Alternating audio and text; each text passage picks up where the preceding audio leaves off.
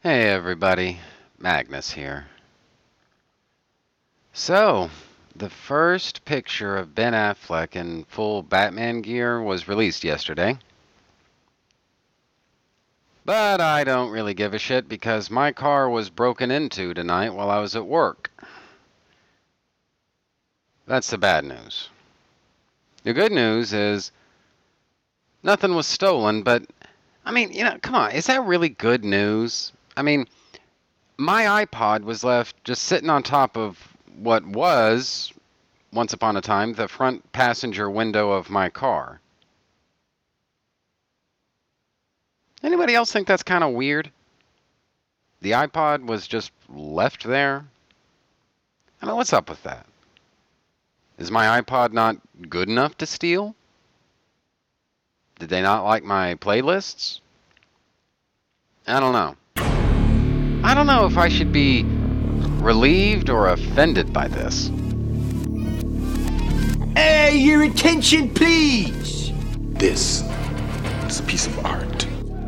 His Kryptonian biological makeup is enhanced by Earth's yellow sun. Dr. Doom wears body armor to conceal his own mangled form. Worst episode ever.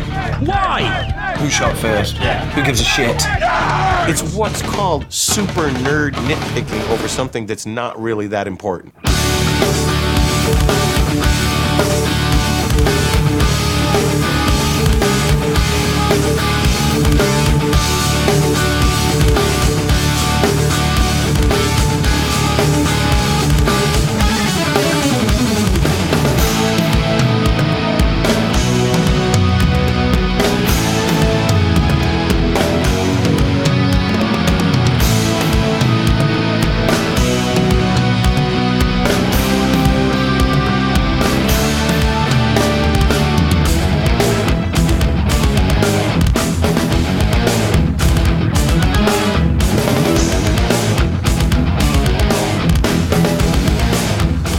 Hello, and welcome back to Trentus Magnus Punches Reality, presented by Two True Freaks.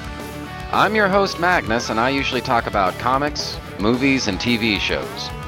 But lately it's been all movies all the time because, let's face it, I've spent the majority of this podcast talking, mostly about comics. Because of that, for the series at hand, I wanted to talk about movies. And not just movies, but sequels. And not just sequels, but sequels that I think have gotten an unfair reputation. Either for being better than they actually are, or for being lumps of shit that everybody's afraid to call lumps of shit. So basically, I wanted to spend these episodes setting the record straight on that stuff. And I think I've done a pretty good job of it too. Each episode has been more awesome than the last, oddly enough. And even I never saw that one coming. Now, normally, a mini-series like this would go for 6 episodes. But this one's only lasted for 5 episodes because coming soon is my epic 50th episode. But anyway, so I saved the best and arguably most contentious for the last. And the reason for that is because, well, fuck it. I want more feedback to read on this show. I'll cop to that. Anyway, so the movie this time out is The Karate Kid Part 3. I chose this because apparently I'm the only one in the room who likes it, which is mystifying to me because I'm part of the same fandom that has embraced some pretty fucked up sequels when you come right down to it. Shit, if you go on to any average comic book nerd forum, you won't alienate as many people as you think by arguing the merits of Rocky III or Batman Returns. Fuck me, if you try to tell someone that Karate Kid 3 absolutely merits inclusion as a real Karate Kid movie, people are coming after you with knives, torches, and pitchforks. It's fucking insane. So, yes, and in some sense, you could say this is me kind of sort of baiting my audience. But more broadly, I'd like to argue the merits of the film and at least spark up a conversation. Isn't that what I'm here to do? Let's let you guys go out there with your friends and say, man, listen to this fucking guy. He likes Karate Kid 3. You believe that shit? Man, that's gotta take some balls, I swear. Who the hell does this skinny little ginger think he is anyway? The fuck widget. You know, stuff like that. Anyway. One reason Karate Kid 3 works for me is because it's clearly the closing act of a trilogy. And it does what any good third movie in a trilogy ought to do, and revisit the first movie. See, there's a fucked up cycle to a lot of trilogies. Not all of them, but a lot of them seem to follow a familiar pattern. The first movie establishes the hero, the protagonist, the main character, whatever you want to call him. Shows you who he is, what he's like, where he comes from, all that shit. And then it turns him into a hero. The second movie shows the hero kicking ass and doing all the stuff you wanted him to do in the first movie. But it's not enough to see him on top of his game. The hero usually faces his arguably coolest, most interesting villain in the entire series right here in the second movie. The third movie thus revisits the themes and conflicts of the first movie vis-a-vis the same villain, or a relative of the same villain, or his best friend, or his garbage man, or whatever else. But that first movie's themes and conflicts and villains and other shit all come back in the third film.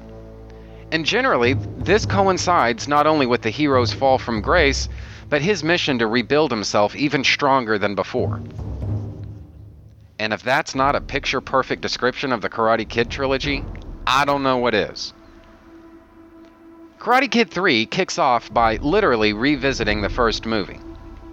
John Kreese is a man who's lost everything. His dojo, his students, his life, by which I mean his lifestyle, everything.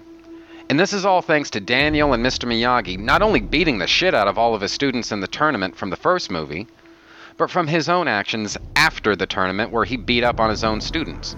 And then Mr. Miyagi had to save the day. Now, bear in mind, Mr. Miyagi was at the same time merciful and cruel to John Kreese. He let him live. He didn't have to do that. Kreese attacked his own students and was choking one of them.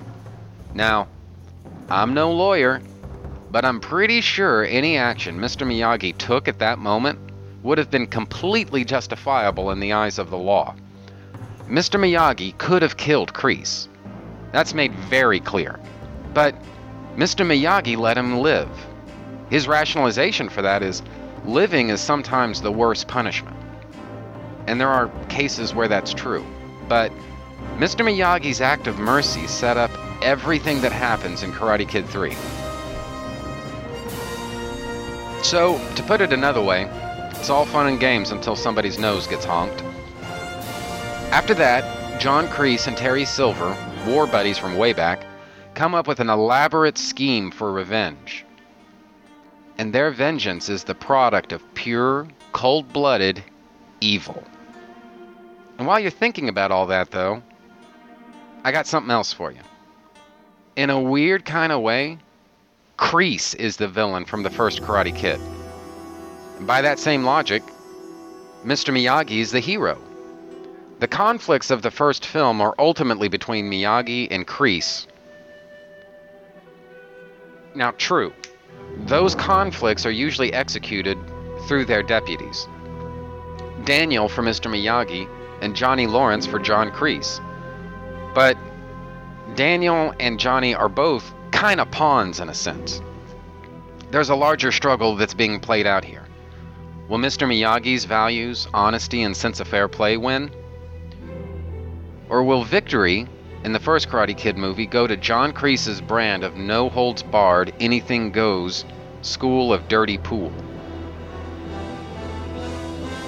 Understand something. It's beneath Mr. Miyagi's simplest fucking principles to even acknowledge something as profane and common as a karate tournament. This is a discipline. It's not a fucking sport. But Mr. Miyagi has other motives. First, his friend Daniel is getting the hell beaten out of him on a fairly regular basis. So there's that to consider. But second, this discipline is being profaned and abused just so some fucking teenager can have a power trip. This has to stop. Period. End of discussion.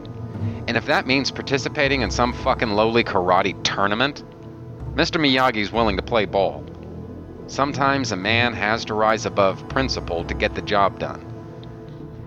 The objective here is not just to sue for peace. Mr. Miyagi could attain that by telling Daniel to file charges against Johnny.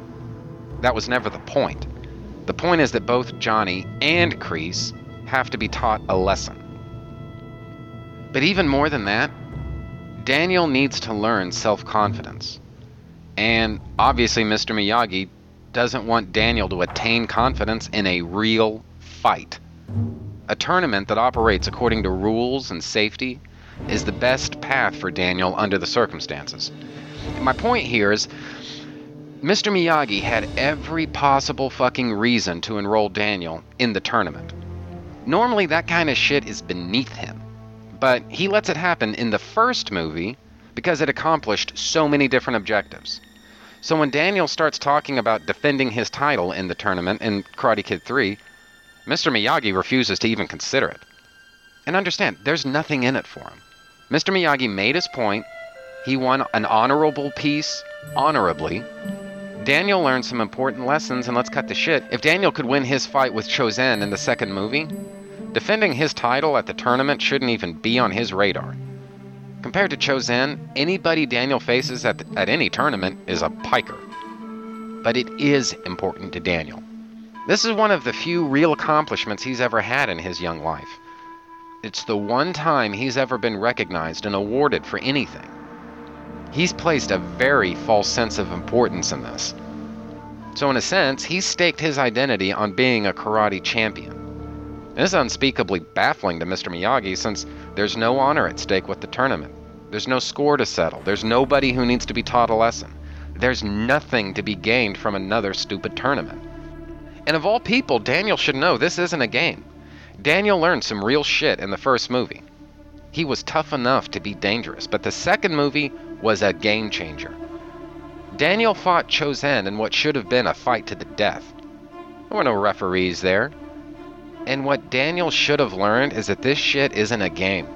Karate is lethal. You could kill somebody with this shit. But he didn't. Call it a teenager's vanity, but Daniel survived the fight with Chozen, and he took all the wrong lessons from it.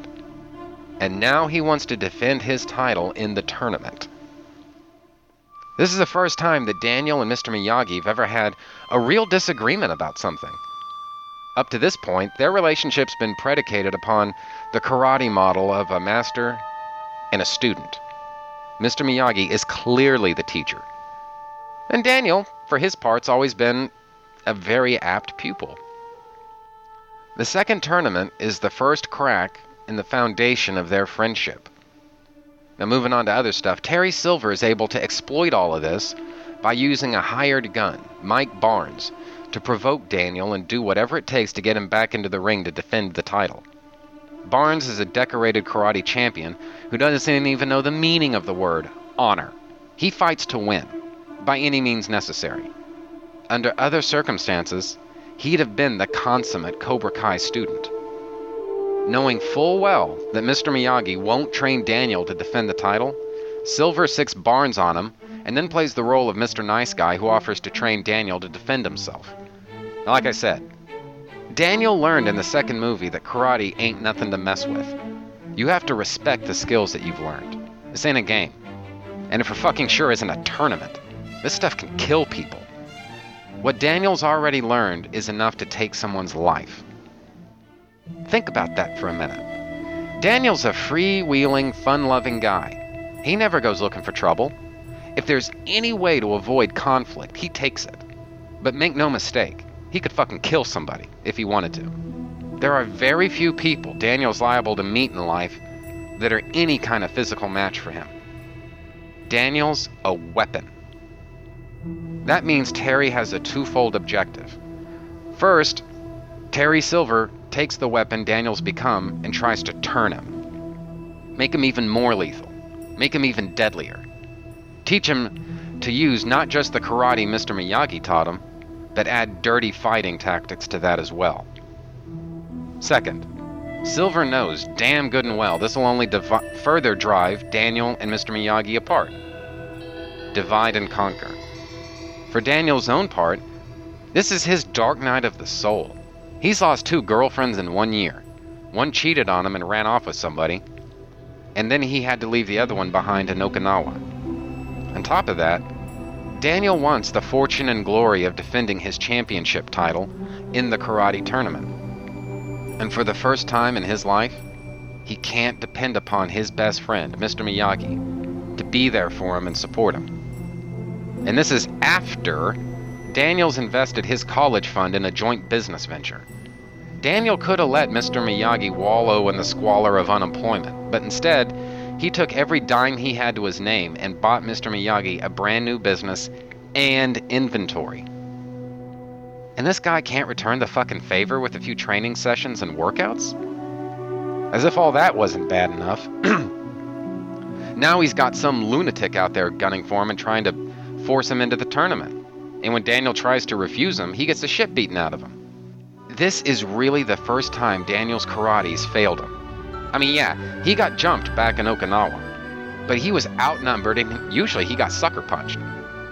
But he faced Barnes one-on-one, man-to-man, and he lost. Keep in mind, Barnes didn't catch Daniel off guard. Barnes stood idly by while Daniel beat the piss out of his little minion. And Barnes' thug? Once upon a time, that would have been Daniel's worst nightmare. These days, that's Daniel's coffee break. Daniel dispenses with that guy without even breaking a sweat. That's how good he is now. But then he and Barnes face each other on equal footing. And understand, Daniel gave Barnes his best fight, all of his best moves. This stuff should have taken Barnes down. Hell, Daniel's mopped the floor with people using lighter moves than that. But Barnes took everything Daniel gave him, chewed it up, spit it out, and then kicked the fuck out of him. And once again, Mr. Miyagi had to come to the rescue, and he won the fight in less than 10 seconds. So Daniel not only got humiliated in front of his girl with that ass kicking, but then he had to suffer Mr. Miyagi hauling his ass out of the fire once again. Honestly, Daniel could just use a friend right now. So what the fuck is Mr. Miyagi's problem? Throughout the entire movie, Mr. Miyagi and Daniel spend most of their time talking past each other. That's why I think Daniel was totally okay with it when Jessica friend-zoned him. He wasn't necessarily looking for love to begin with. Don't get me wrong, he wouldn't have turned it down, he's a guy, but what he really needed was a friend. He needed someone to believe in him. And let's face it, he needed someone to validate his decision to go against Mr. Miyagi's orders about the tournament. When Jessica supported Daniel's decision, she thought of it that she was just taking her new friend's side. She had no idea what that really meant. Daniel might have, I'm not really sure, but Jessica for damn sure didn't know how important and inviolable the master-student relationship is. So, you could say that Jessica's presence in this movie, her decision to support Daniel, and her overall friendship was actually a negative when all's said and done. Daniel needed someone to tell him he was doing the right thing when, deep down, he knew he wasn't. Jessica didn't know any better, so of course she supported him. As to the other, Mr. Miyagi doesn't see a problem when Daniel faces the exact same circumstances as in the first movie. It's obvious that Barnes is gunning for him. And hell, he even wants to settle it in the tournament. Daniel just can't get his head around why Mr. Miyagi's being so damn stubborn. It started off being about fortune and glory for Daniel, but before too long, it's personal. These thugs waltzed into Daniel's place of business and later his fucking home, beat his ass and threatened him with worse if he didn't fight. I mean, fuck, what's it gonna take for Mr. Miyagi to get it? Daniel, though, isn't getting the larger point. This is passing bullshit. Sure, Daniel's gotten kicked around a little bit, but it'll all be over after the tournament comes and goes and he doesn't enter it. Mr. Miyagi doesn't realize there's a larger plot going on here. And if he did, I think it'd be fair to say he'd have made different choices. But he didn't, so he didn't. Daniel has nobody else to turn to, so when Terry Silver offers to train him, he accepts the offer. I mean, hey, why not? It's not like he's being taught by John Kreese. Even Daniel knows that would just be unacceptable. But training from Silver? What's the worst that could happen? Well, Daniel finds out very fucking quickly what could go wrong when he and Jessica are at the dance club and some punk tries to pick a fight. Up to now, Daniel's avoided physical conflict anytime he can. But the punk mouths off and then shoves Daniel. Once. And without missing a beat, Daniel breaks the dude's nose. Now, I'm a big believer in self-defense and all that, but, I mean, come on. That guy was a loser. Daniel should never have even given him a second thought, much less a punch to the face. Definitely not a broken nose. But that's what it takes for Daniel to realize what a mistake he's made. Not so much second-guessing Miyagi. That comes later. But in seeking a different teacher, Daniel wasn't just sidestepping Mr. Miyagi's wishes. He was violating the master-student compact. Worse, he was being shaped into a lethal weapon. Daniel's skills are already deadly, but making them deadlier is not only foolish, it's fucking dangerous. Aggression has never been Daniel's style, but this is the first and only time he ever had to learn why.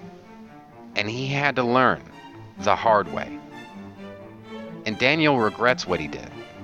It doesn't matter that the guy was a jerk. It doesn't even matter that he initiated the physical stuff by shoving Daniel around. There was no reason whatsoever for Daniel to escalate things the way he did. He could have let it go. He could have tested the waters and shoved the guy back. He could have done lots of things. But he chose to break the guy's face.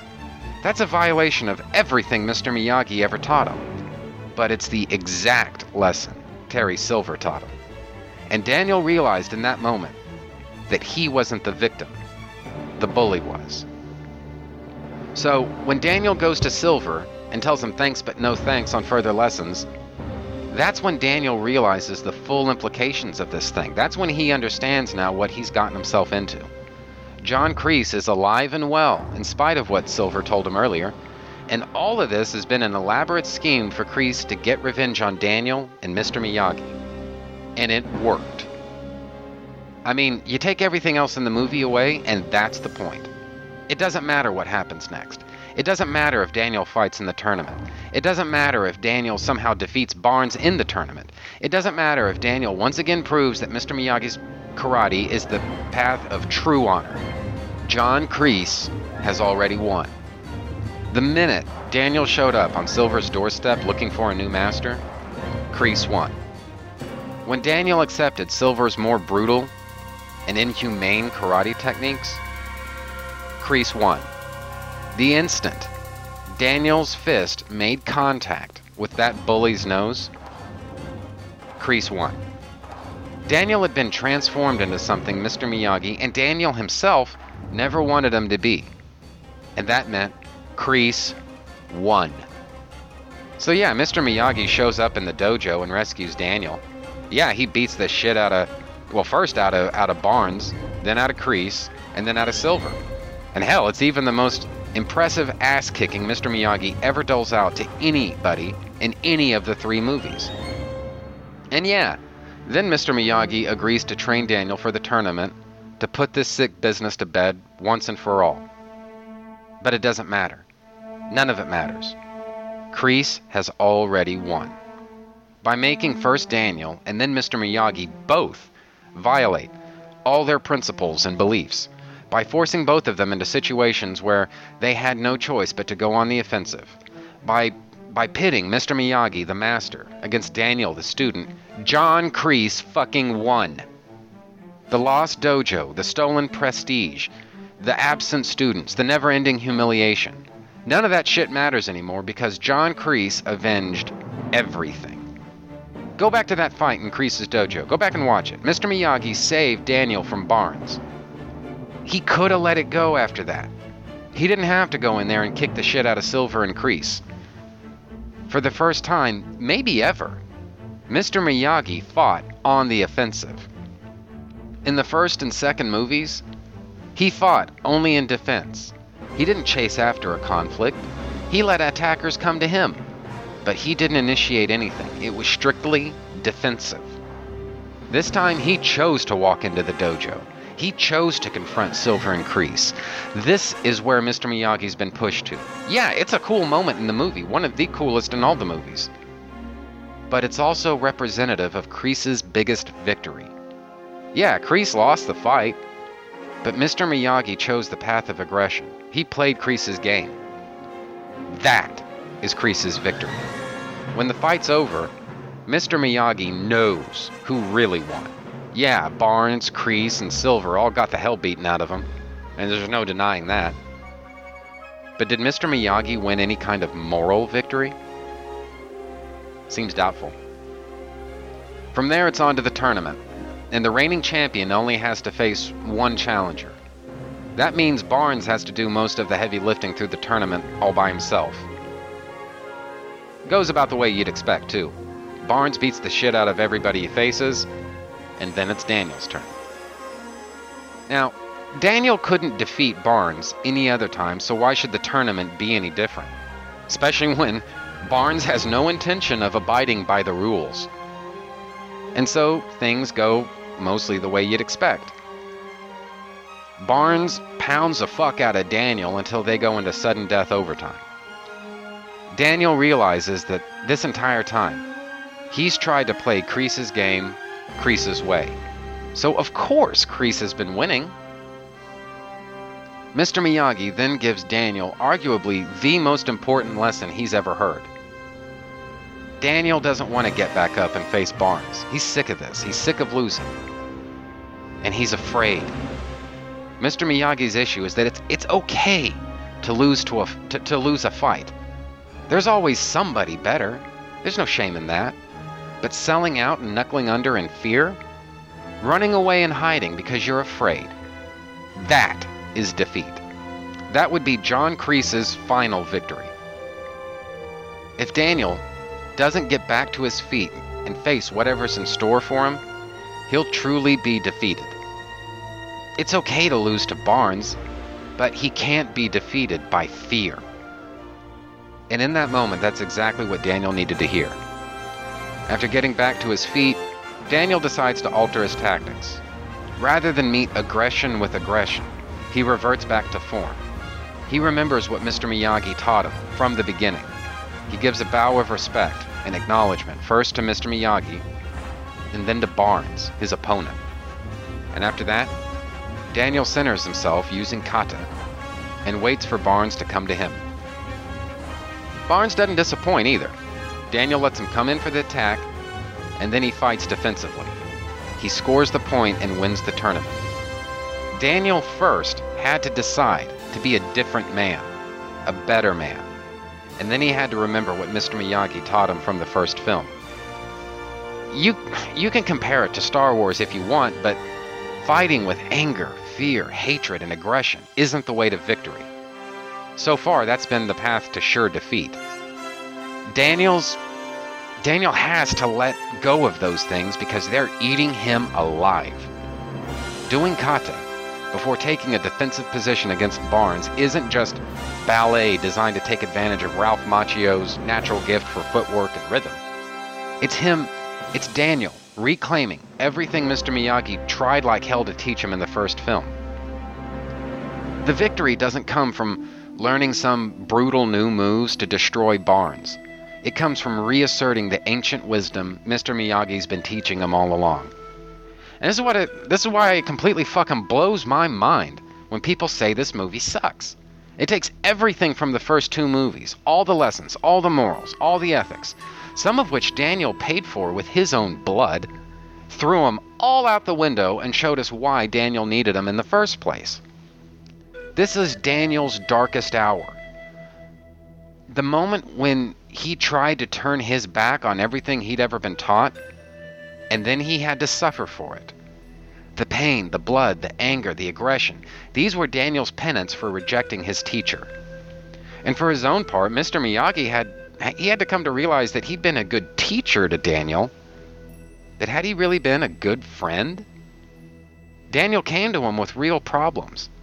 Mr. Miyagi was right to discourage competing in the tournament, there's no doubt about that, but did Mr. Miyagi really do right by Daniel by being so dismissive of him and his problems? For the first time, the easy and simple moral lines of the first two films were called into question here in Karate Kid 3. Daniel and Mr. Miyagi can't be assumed to always be in the right with every decision they make and everything they say. Their morality is, for the first time, enveloped by shades of gray. And this all revolves around John Kreese, the real villain of the first film. Directly or indirectly, he drives every single problem, theme, conflict, moral, and challenge the characters face. I'm sorry, but isn't that what most trilogies are supposed to do? Anyway, so hopefully this helps you put Karate Kid 3 into some kind of better context. To me, the good far outweighs the bad.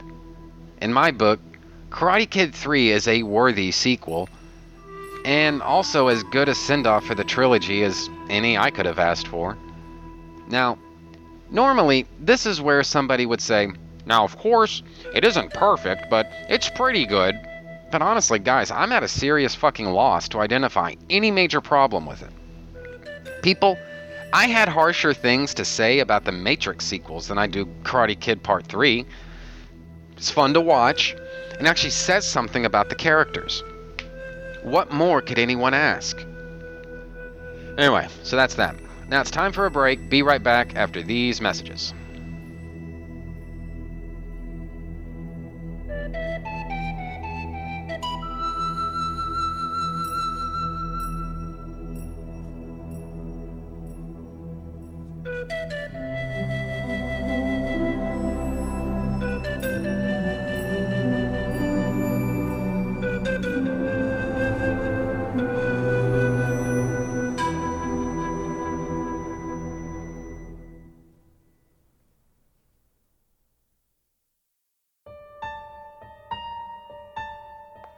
Now, introducing the We're Alive Fancast, a fancast dedicated to a story of survival. Hey, this is Mick. This is Redbeard. We would like to introduce our new fancast, in which we will be covering Season 4 of the zombie podcast audio drama known as We're Alive. Join us as we review each episode as it comes out, leading into the conclusion of this great zombie story. We can be found at mickred.com, that's MICKRED.com, or by searching for We're Alive Fancast on iTunes and Facebook.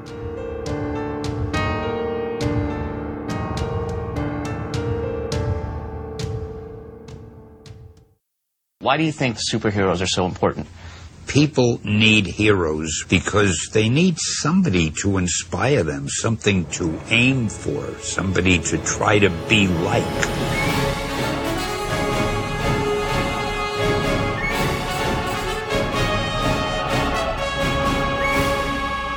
One is the man of tomorrow, with powers and abilities far beyond those of mortal men. The other, the Caped Crusader, carrying out a solemn vow to spend his life warring on all criminals.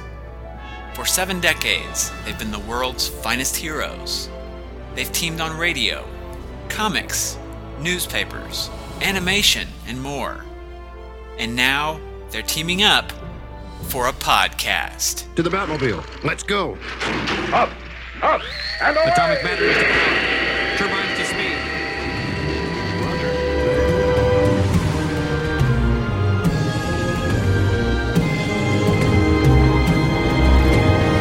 Superman and Batman celebrates more than 70 years of the world's finest team, with randomly chosen stories featuring the Man of Steel and the Dark Knight.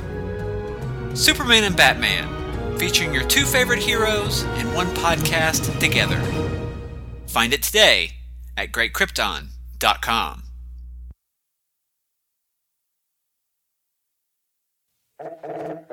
If you like strange pop culture, if you like obscure stuff that you wish you'd have heard of years ago and you don't know what it is, if you like just that kind of stuff, old radio, obscure, unmarketable pop culture, strange chiptune music, all sorts of things like that can be found on the Quake Reversal satellite on Overnightscape Underground at onsug.com.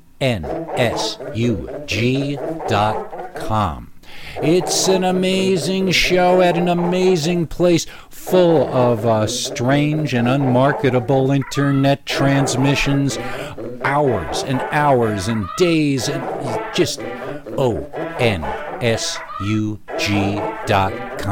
Take a look around, and I bet you'll find something.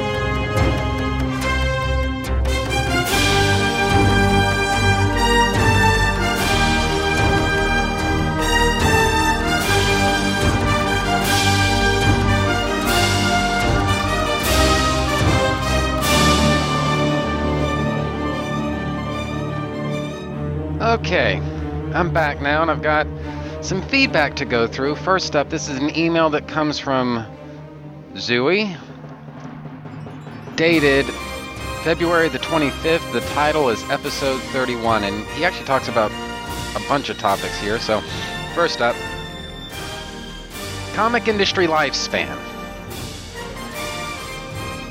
I think that the comics industry will keep going for a long time. Many decades. Maybe it won't be making stuff that you or I like, or DC and Marvel won't be, but it's healthier than it sometimes looks. Comic sales, print sales, have been up over the last couple of years, even though the publishers have embraced digital and cover prices have gone up, etc. Circulation will probably never be as high as it was in the newsstand era, but comics are still profitable. Especially when people pay $4 for a Marvel comic with a shitty cover. Digital, bookstores, and the New 52 have increased the customer base. Digital's not the bonanza that some people pretend it is, but it is a legitimate new revenue stream. There are a lot of nerds out there who love their tablet computer and don't have a comic shop anywhere nearby. I'm actually going to put this on pause here for a minute, and basically what happened was, it might have been... I want to say it was Comic Book Resources. It might have been Newsarama, but I'm leaning towards Comic Book Resources. And what happened was there was an interview with Jim Lee, and it was something like the New 52, like a year or a year and a half later, something like that, right? And one of the things that he threw out in passing, it's really not anything to do specifically with the New 52, but one little factoid that Jim Lee threw out in passing actually related to Smallville, season 11, and he said that something like half of the Smallville sales that they were getting on Comixology were coming from brand new customers. In other words, people that had never, at the very least, had never had a membership with Comixology. Now, what people are taking from this is that Smallville fans, people who didn't really follow the comics, but nevertheless watched Smallville, basically bought the comic book, right? Maybe they didn't go to comic book stores to buy the paper issues, but they definitely bought the digital issues. And I've actually heard similar kinds of speculation with things like Batman Beyond, Justice League Unlimited, and more recently Batman 66, all of which I think are just fucking amazing ideas. You know what? If I remember, I'll try to come back to this a little bit later on. But I think I've actually got a couple of ideas for how. I don't know. I'm trying to think of maybe basically more ideas on what DC can do to exploit the non-comics crowd, I guess. So to get back into your email, though. I don't like the New 52. I'd given up on DC before that happened, but it did bring in new people and brought old people back. Smart stores turned a significant number of those people into new, steady customers. The shop in my town, Acme Comics in Greensboro, North Carolina, saw a lot of new faces when DC relaunched. They got to know those people and sold them on other stuff in addition to the New 52. So now, those people buy Image, IDW, Marvel, etc., as well as DC. Or some of those people don't buy DC anymore, but they do buy other stuff. That's bad for DC, but it's still an increase for the industry as a whole. Every Wednesday since that relaunch happened, Acme's had a line of people outside the shop before it even opens. I'm sure other stores don't see that kind of response, but they aren't the only one. Every store/town is different. There are new readers. I've met them, talked to them, seen them in the shops. I'm 41 and I'm one of the older guys I see at the local shop. There are a lot of people in there who are younger than me and a fair number of kids. I want to put this on pause and say, what I think this is relating to is a comment I made in my the Mary Magnus Marching Society movie special, where basically I threw out the proposition that there are no new readers. And so this, I think, is partly a response to that. Now, my premise there is really, maybe it would have been better phrased as, maybe it's not that there are no new readers, it's, are there enough new readers to replace the ones that are giving up or dying or just whatever else? I mean, if the ratio is anything less than 1-to-1, it's a losing proposition. And so, and really, I think the whole thing was actually being done sort of in the broader context of, I guess, there's really not a word for this phenomenon, but or a term or some way to describe it, but it's basically this tendency that comic books have to change whenever a movie comes out, right? So, I guess maybe the obvious example is that when Iron Man, the first Iron Man, came out, in fairly short order, Tony Stark in the comics stopped being written like Tony Stark in the comics and became written more like Robert Downey Jr., which, to be honest with you, I could give two fucks about Iron Man, Tony Stark, or whatever else. So if he's written more like Robert Downey Jr., fine by me. But there are people who have collected Iron Man their whole lives and rather like Tony Stark and maybe don't appreciate him being written as Robert Downey Jr. I don't know. And so, but obviously the idea there is to appeal to people who only know Iron Man from film, right? And my beef with that at the time is, look, it's fine to do that if it works, but based on the things that I've at least seen, it doesn't work. And now, I'm not trying to dismiss your evidence. And in fact, what I've noticed is your experience at Acme Comics in Greensboro, North Carolina, I've not heard of that happening in tons of other places, but I have heard of it. And all I can speak to, though, is my own LCS experience and say that their numbers are not radically different now as compared to what they were before. And so, and that's that. And so, look, oh, and like I said, I mean, there's always the Comixology thing where Smallville Season 11 was a huge hit, and still is as far as I know. I mean, that's a big part of DC's digital push. And so I'm not saying that these things don't matter. I'm just saying that, well, anyway. Get back in the email. I can imagine a time when DC and Marvel are a smaller part of the industry because readers seem to want a very narrow range of comics from them. Lately, they can't make successful series that aren't part of long-established franchises like Avengers or Batman. People won't buy it. It's not like the 80s when they could launch stuff like Blue Devil or Booster Gold or New Warriors or whatever. Either it's already big or it's not worth reading, apparently. But people will buy new ideas from other publishers. Yeah, and you know, and this is me talking, not Trent. I'm putting the email on pause. I've noticed that myself, you know, where people are really willing to take risks and chances with new material from, say, Image Comics that they're not really willing to do with Marvel. And it's a weird thing. I really cannot explain that. It's a weird thing. So get back in your email. It might be that comics will go entirely digital at some point, but I don't think so. Part of the squee over digital products comes from people loving their new gadgets.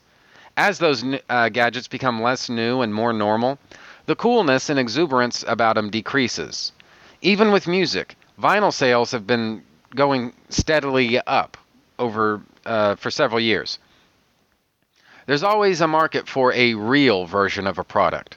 Music sales got screwed so hard by digital because the industry moved so slowly to address it, and they also undermined the market for CDs by overcharging for them at record stores, the outlets who actually promoted the medium, and let big box stores sell them at a loss leader price. They destroyed their own distribution system.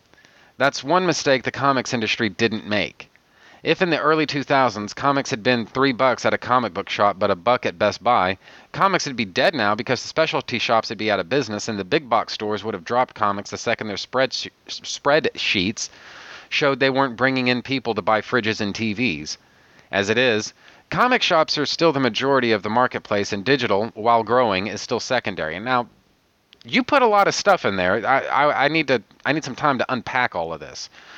Basically, I guess to kind of take it from the top, as far as digital distribution, honestly, I think the people who are excited about that, they really do mean it. And I'll just point to myself as being an obvious example here. In a perfect world, I would be able to buy all the comics that I want in paper format. This is not a perfect world. Unfortunately, the economic circumstances that I'm facing now means that I can't really afford to buy any comics, really at all, right? And so what I usually end up doing is just waiting until the price comes down on the digital versions and just read those. And then I've also amassed a sort of nice collection of back issues, so of scanned back issues, I should say. So if I want to read like the first 12 issues of Superman, Volume 1 from, when was that, 1939 or 1940? I can do that, you know? And what I've noticed is that digital allows me to just burn through these things. I can read so fucking many comics in one day if I'm serious about doing it, right? Whether it's just for my own pleasure or if it's for my podcast or just whatever, I can do that, you know? And the fact that it's this easy to do, I can read this many on my iPad and carry basically what amounts to volumes of comics around with me anywhere I want to go. I just wouldn't be able to do that with the paper issues. Now, I understand the analogy that you're making with music and vinyl sales, and by the way, that's absolutely true. Guys, just here's a free business tip for anybody who's interested. You want to get fucking rich? Start a vinyl pressing factory, all right? You'll have more work than you'll know what to do with, because there's only like 4 or 5 vinyl factories in the entire fucking country right now, all right? And believe me, they're all up to their eyeballs in work. So you want to get rich right now? Fucking open up a vinyl factory. You'll make your money back, no lickety split. Don't have a fit. So now, and I understand the analogy that you're making there. And in fact, actually, you know what? I kind of considered myself to be one of the vinyl guys back in the 90s. I didn't get very far with it, but I did start collecting a few vinyl things, and I can kind of see the allure because there is a sound quality that vinyl has that really nothing else does. You know, CDs or whatever else, they don't have that. And so apart from it just being, and fuck, MP3s definitely don't have it. Even if they're transferred from vinyl, they don't have it. So believe me, I understand the point that you're making there, that vinyl has a leg up as far as some people are concerned, as far as legitimacy over CDs and God knows over MP3s. And you also, again, I cannot argue with you on this. You say that basically the music business fucked themselves because they were so slow to embrace digital that basically if it wasn't for Steve Jobs, I don't think there would be a music industry. Had it not been for iTunes coming to the rescue, the music industry first off, the music industry as we knew it is long gone. Long gone. All right, they're not. If you really want to get down to brass tacks, I don't think the music industry is part of major media anymore, right? Major media. You've got things like, media companies, TV broadcasters, movie studios, and to some degree, you're actually starting to now have internet content providers, right? I don't think the music business belongs in that group anymore because it's just so fucking small now. So yeah. Anyway, and you're absolutely right. Like I said, the music business just pretty much fucked themselves. And like I said, if it wasn't for Steve Jobs, they wouldn't be in business anymore. And at the same time, though, I don't think it was so much that it was distribution, and I think I don't think you came right out and said this. You don't blame it on distribution, but you don't explicitly say so either. But it wasn't distribution so much that got him in the end. It was, like you said, it was basically the prices that they'd set at big box. And so what I was going for with, and what I think the conversation I was going for with that movie show that I had with the Mary Magnus Marching Society was basically, if you were to put cheap comics into easy to find retail outlets and basically make it easy for Joe Sixpack consumer to buy the shit, sales are necessarily going to go up. Now, what it takes to get a comic book into, I don't know, a toy store now or a supermarket or something like that, there may be distribution channels there that simply don't fucking exist anymore and would have to be rebuilt. I'm well aware. Or let me rephrase that. I'm well aware of how much I'm not aware of, put it that way. And so I'm not going to sit here and say that, you can just snap your fingers and everything's just going to work perfect, right? I'm not going to make that argument. My argument is that price is ultimately going to sell these things. Now, if what you're doing is undercutting your main distribution network in the process, i.e.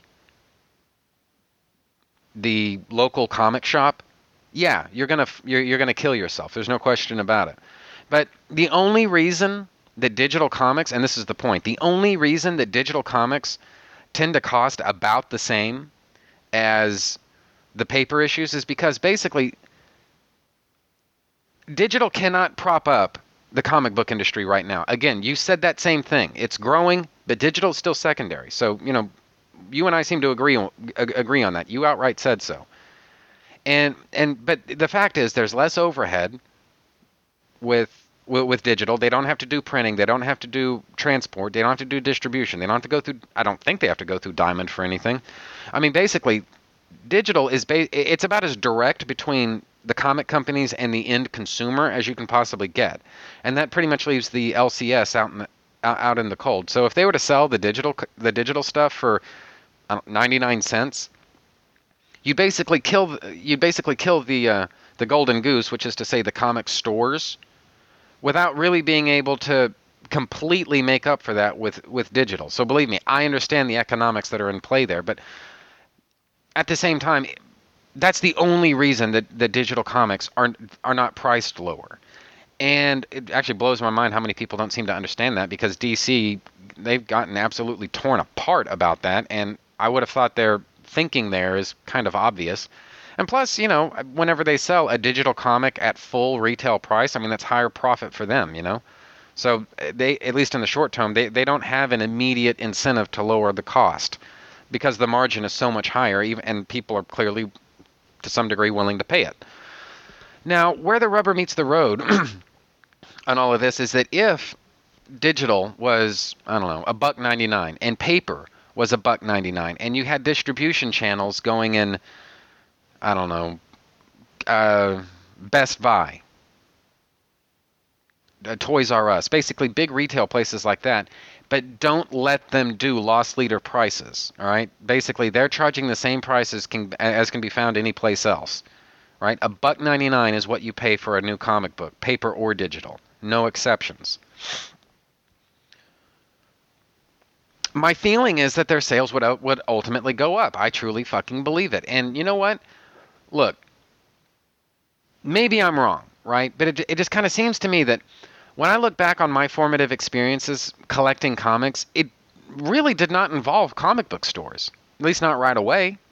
The formative experiences were always things like Walden Books, things like supermarkets and places like that, distribution channels like that. Completely, I mean, I think, let me think. This was probably the late 80s and early 90s. So I think at that point, actually, the LCS may have been the main distribution network by that point. But still, there was a place for, I guess you could say, standard retail outlets.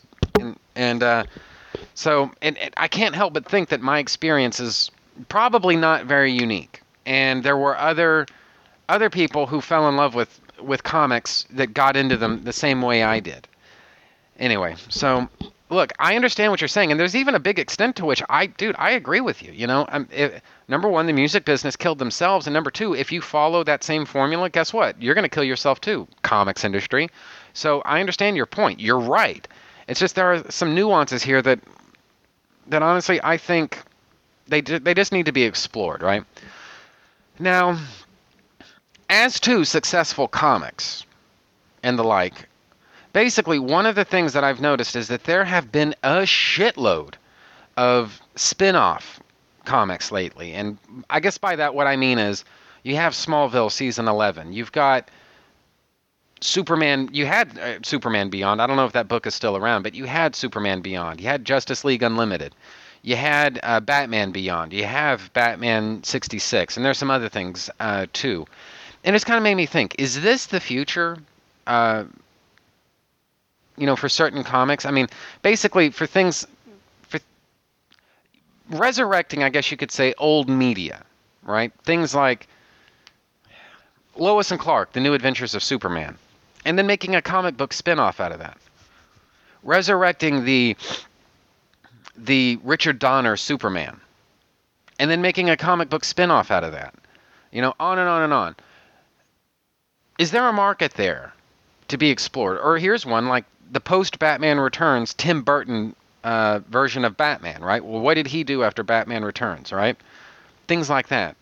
And basically, things like Batman 66 and Smallville and they've just kind of made me wonder. Those books have been so fucking popular, that it just kind of makes me wonder, is there a market here that's not being exploited? And I kind of have to think there is. If Smallville is anything to judge by, yeah, I believe it. Yeah, I think, and it just kind of makes me wonder, are we going to see more of this stuff? Now, honestly, a great big part of me would kind of like to see, Lois and Clark season 5, or Superman 3, the Richard Donner version, or Batman 3, the Tim Burton version, things like that. And I would actually be kind of fucking interested to see that, if for no other reason than, you could have Tim Burton a sort of, I don't know if I want to say editor, but, plotter, story idea consultant, I don't know, something, and basically make it clear that this is explicitly a continuation of the Tim Burton Batman, and then run with it. And hell, why limit it there? Do the same thing with, the Joel Schumacher Batman. Fuck, I'd buy that. You all know I'd buy that. I like the Joel Schumacher Batman. Just like I like the Tim Burton Batman. To me, they're both fucking Batman. And it just kind of makes me think, is that the future of things? Is basically resurrecting old media? Is that going to be a new cash cow for the comics industry? And it just kind of makes me wonder. I think there's juice to the idea. So anyway, get back into the email though. Trends I'd love to see go away. Realism and magical psychos, which go hand in hand. Is this what would really happen if someone got superpowers? No. Because superpowers are impossible, made-up, imaginary fantasy. Nothing real could ever really happen with an unreal thing. Magic psychos are characters like the Joker, or Dexter, or the Governor in Walking Dead. They're always in stories that are supposed to be gritty and grounded and realistic, but they are the most fantastical elements of the story. The Joker can sneak into a Gotham police station and murder loads of cops by hand, as in Death of the Family. And yeah, I know, I had a very hard time believing that myself, by the way. But the Joker can sneak into a Gotham police station and murder loads of cops by hand because he's crazy, man. Dexter can always outthink all the cops, all the feds, and manipulate everyone in his life because he's crazy, man. The governor can command a whole town and take out groups of U.S. soldiers because he's just so crazy, man. If they were in more unrealistic stories like Silver Age comics or something, they wouldn't bother me. It's because they're always part of these things that are praised for their realism that they're so damn annoying. But they do reveal that the appeal of these stories are not their realism, quote unquote, or their believability, quote unquote, but their violence and soap operatic drama. You can put the most absurd kind of violence in a story, and as long as it's all in a low light, and there's plenty of grime and blood, people will call it realistic. I'm going to put this on pause and say, fucking men, brother. I couldn't have said it better myself. Look, right now, we seem to be in honestly, this kind of stagnant period in media culture to where the only types of stories that or at least that people think we want to see are these sort of dark, foreboding, really gritty and violent and bloody and kind of gory types of stories. And number one, I think that if that's true, that says a lot of really sad fucking things about America and our immediate short-term future. But number two, I don't think that's true. I think one of the things that Star Wars proves to us, whether you like the prequels or not, one of the things that Star Wars prequels prove to us is that people still want their imagination to be tickled, you know? And there have been all sorts of imagination-heavy movies that have come out in recent years. Things that are just way over-the-top type sci-fi or fantasy or science fantasy or whatever else, you know? And, you know, very operatic type stuff. And those things have actually done very, very well. And I think the track record of dark, realistic bullshit is actually a lot more mixed than some people want to admit. But I guess the content producers all seem to think, you know, the media companies and whatnot, they all seem to think that we want dark, macabre violence, right? And I think maybe the worst example that I can think of is Batman Earth 1 Volume 1. They think that's where the zeitgeist is, and honestly, there's so little else out there to choose from. It's hard for me to justify it, except to say that I don't agree. I don't think Batman Earth 1 Volume 1 is where the popular taste is right now at all. I think people want to go back to dreaming and hoping and believing in tomorrow and looking forward to the future, you know? Flying cars and not magic, but you get the idea. Sort of high-tech Star Trek type stuff, you know, technology and transporters and all this other cool stuff. You know, and the future is going to be just a fun, fucking cool place to live. It's going to be a great place to raise a family and all this stuff. You know, I think that's what people want to believe about the future. But literally, everything they see about the future, everything that's coming down the pipeline, is always about how just fucking shitty the future is going to be because of how fucking shitty the present moment is, how dark everything is, how terrible, bloody, violent, all that stuff.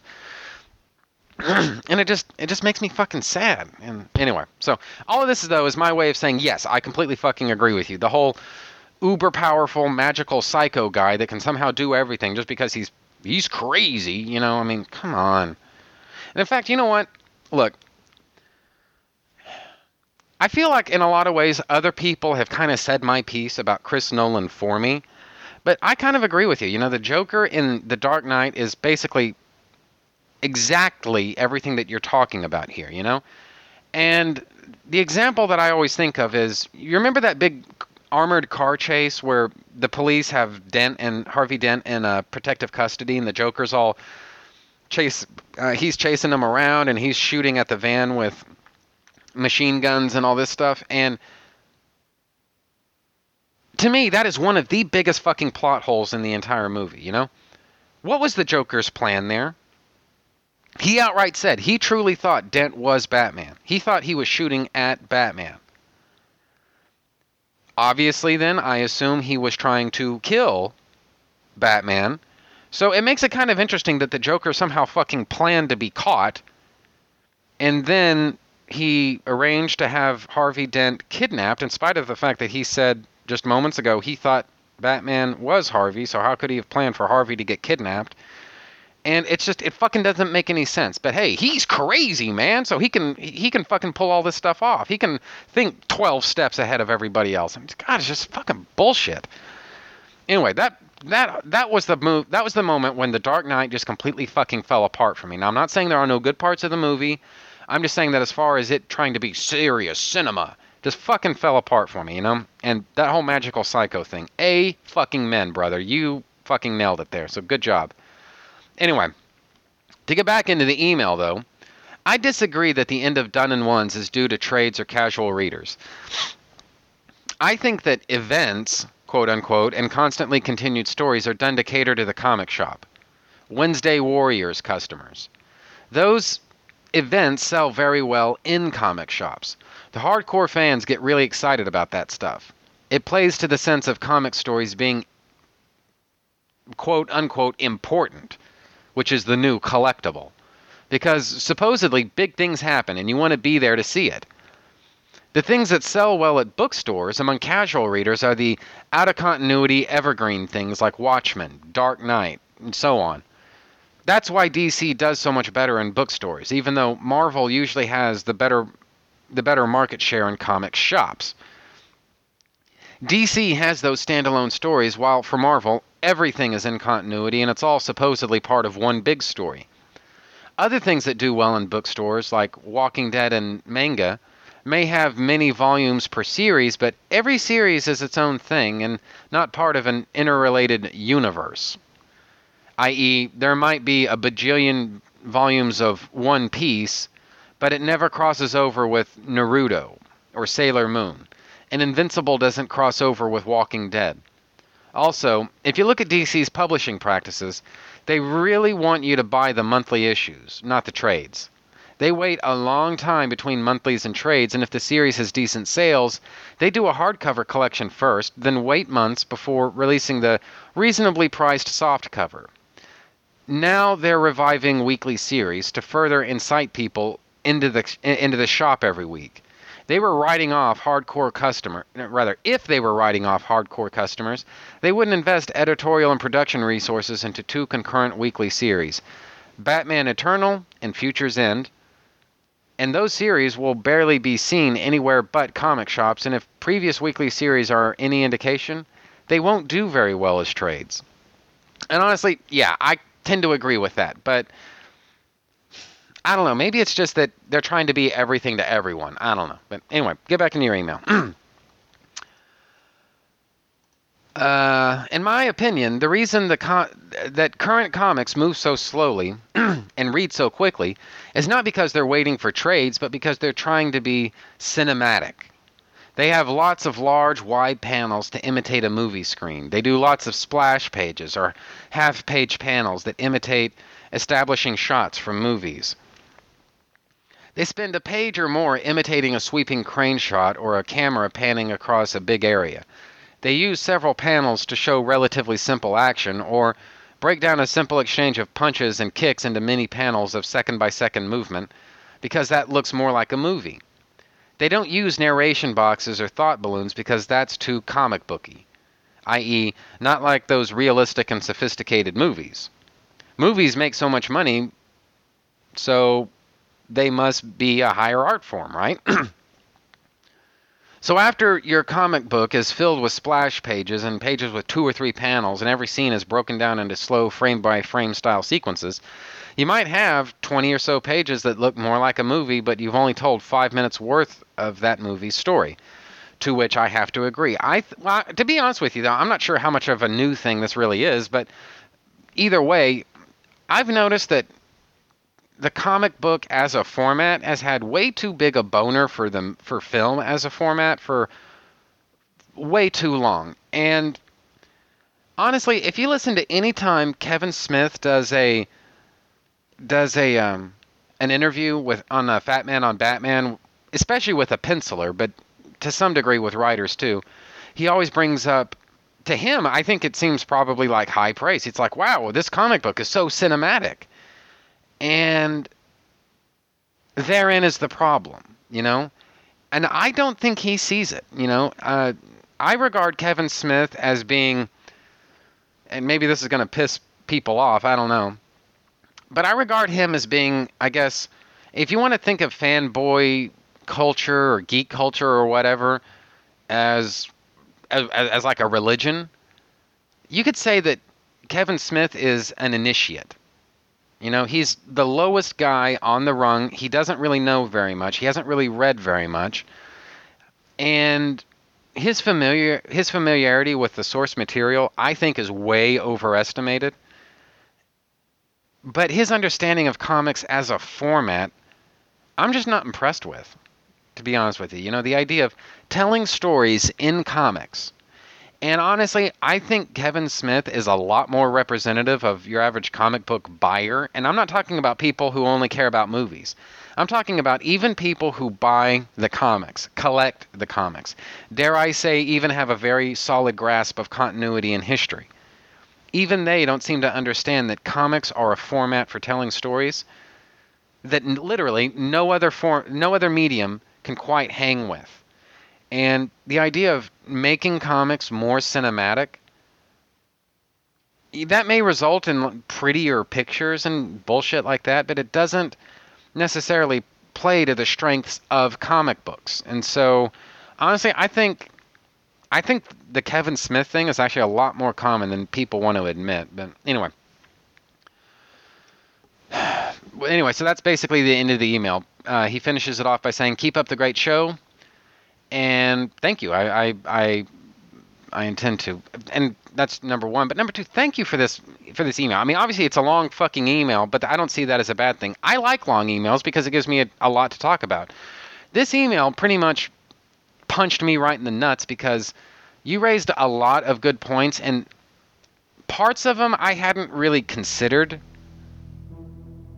Does that make sense? I hadn't really given a whole lot of thought to some aspects of this. So, you know, I'm not going to sit here and tell you that you changed my mind about everything, but you did bring up a lot of good points about things that I don't know, I just hadn't really thought too much about before, and as a result, I've kind of changed my opinion about a few things, and it's just a good email. I mean, it was long, it was thought-provoking, it was obviously conversation, or monologue-inducing, and I don't know, this is a good email. This is a really good email, so thank you. I appreciate you taking the time to send it to me. And that's, I think, about all the email I have time for this week. So, for those of you who want to send me an email, those can be sent to TrentusMagnus@gmail.com. That's TrentusMagnus, TrentusMagnus@gmail.com. And just go ahead and send it over to me. Now, fair warning, anything that you send to me is going to be read on mic.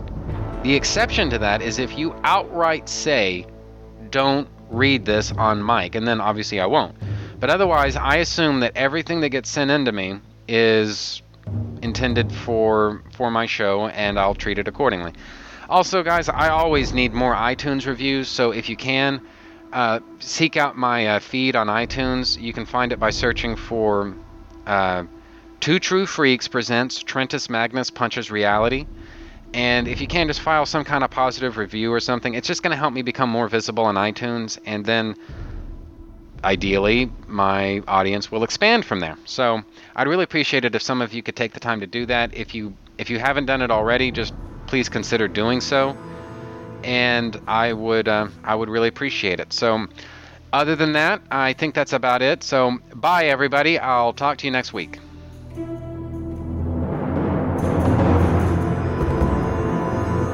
Okay, so I think that's just about the end of that. Trentus Magnus Punches Reality is a proud member of the Two True Freaks podcast network. You can find the home for Trentus Magnus Punches Reality at twotruefreaks.com, which is spelled TWOTRUEFREAKS. You can also find it on Facebook just by searching for Trentus Magnus Punches Reality. There you can interact with your fellow listeners and also see notifications of new episodes when I put them up. You can friend me on Facebook by searching for Trentus Magnus, which is spelled TrentusMagnus. You can email me and my parole officer at trentusmagnus@gmail.com, which is spelled TrentusMagnus. Do you have a suggestion for a topic? Feel free to email me, and I might consider thinking about the possibility of potentially discussing whatever you have in mind someday. And that's a promise. Did you know? You can sponsor any episode of this or any other of your favorite Two True Freaks affiliated shows. That's right. Simply click the PayPal link, donate any amount at all, tell us which show you're choosing and what message, if any, you'd like us to read on your behalf, and you will be an official sponsor of that show's very next episode, with your message read in the show's opener. It's that easy, and there's no minimum donation. Be a show sponsor today.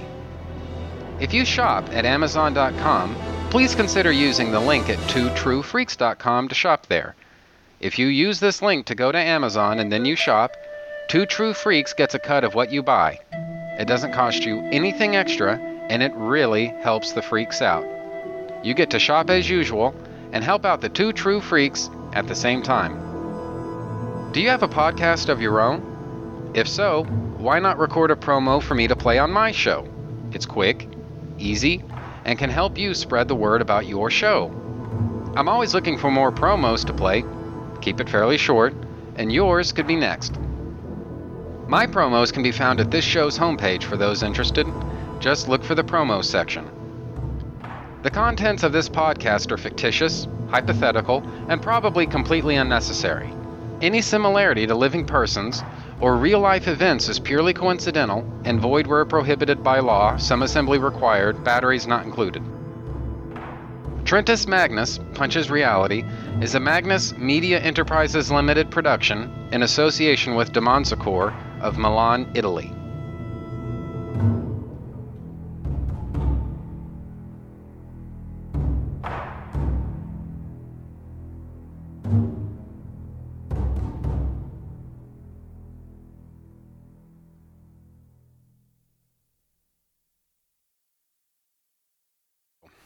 Talent agent says, "What do you call an act like that?"